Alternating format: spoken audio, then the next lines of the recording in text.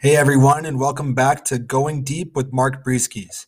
If you were keeping track, I am in fact a day behind. I apologize for that. It was some technical difficulties with yesterday's recording. How embarrassing, I know.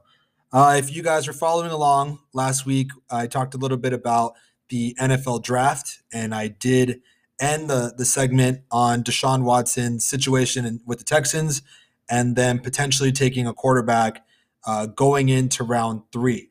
That was a little bit of foreshadowing because they eventually did take Davis Mills out of Stanford. Unfortunately, everybody there was completely blindsided by that, Rich Eisen included. I don't really know why I was the only person that saw that coming. The kid was a five-star recruit coming out of high school, as I had said before. But again, it's a good move for the Texans. It's a safe move because pending whatever happens with Deshaun Watson, they do have Tyrod Taylor as well as Davis Mills waiting in the wings. So good on them. The ever changing, ever developing Aaron Rodgers saga continues. Unfortunately, up to this point, it's a lot of hearsay. You have people like Brett Favre and Peter King weighing in, saying the complete negative side that his relationship with GM Brian Gutekunst is non-repairable. It's that Rodgers is completely over the Packers situation, that he wants out. He wants to force his way out. There's talks that he might jeopardize a $23 million debt by retiring, which he will have to pay back.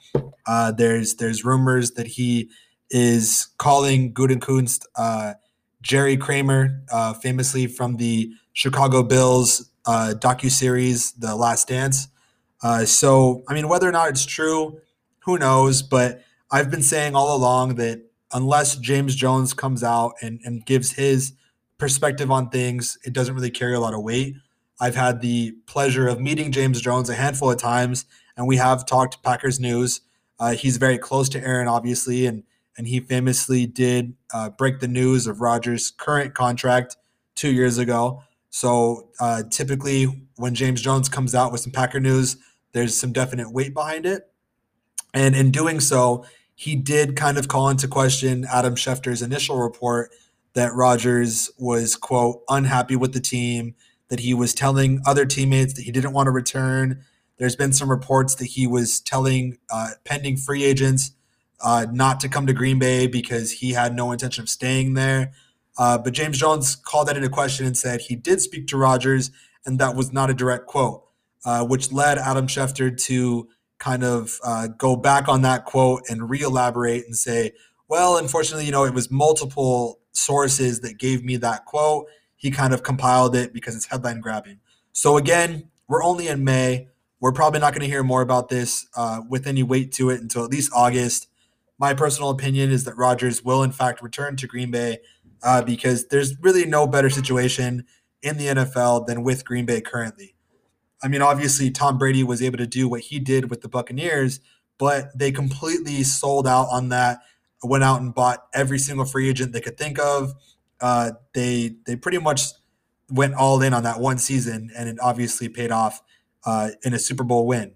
Now, the Packers arguably were essentially one cornerback away from winning the NFC Championship game. Obviously, Kevin King was a little bit of a liability there, so they went out and they did draft their corner replacement in Georgia, the Georgia pick. So moving off of the Rodgers situation until we know more about that, like I said, it might be several months from now. I wanted to get into the current NFL running back market and the value of current NFL running backs. Obviously, we've seen the last couple of years the value for running backs decreasing, at least in the eyes of GMs and team owners in regards to value. Obviously, Christian McCaffrey reset the market last year and was famously hurt after I believe it was like the first or second game, and going into like 8 games. And then obviously Saquon Barkley, who is still in a rookie deal, but coming off of that sophomore campaign, tore his ACL. So you have these running backs that can be these huge powerhouses in the offense, and they're being underpaid because their shelf life is not very long. Now, Obviously, their rookie contracts are pretty good, but going into the second contracts, it's unfortunate that these guys are being kind of placed on the back burner and their value is greatly diminished. So, I mean, if it were me, going into a second contract, I would front load at least the first 2 years, and then have a third year with a fourth year option on there, something that's more team friendly, and then you can re up year to year. If you remember, the Rams famously gave Todd Gurley a 7 year contract coming off of his rookie deal. He played about 3 solid years, 3.5 maybe, and completely fell off after that. He had two major knee injuries. There was that famous arthritis of the knee diagnosis, and they were on the hook for several million even after trading him to the Falcons. So everyone's kind of buyer beware on running backs right now. But you see the guys coming out. I mean, Najee Harris coming out of Alabama, going to the Steelers. This kid is being compared to Alvin Kamara's route running ability and Derrick Henry's size, speed, and athleticism. So, I mean, this kid, I mean, clearly for at least the next 4 years, is probably going to be a force to reckon with. Now, assuming the Steelers are play it smart and kind of balance their offense and they don't specifically go through their running back, then potentially he could have a second year or a second contract rather, and hopefully, kind of change the perspective on running backs in the current NFL market. Uh, Being a Packer fan, I think it speaks volumes of what Aaron Jones was able to do to take a lot of that pressure off Aaron Rodgers and really not just be that three down back, but also that receiving back that is so lethal in today's NFL. These corners are basically receivers in high school that convert to corner, so they know the route running ability and everything else. They know it's a passing league. So if you have a running back that can catch it in the backfield, that's obviously a lot larger than a receiver and isn't afraid to take on contact.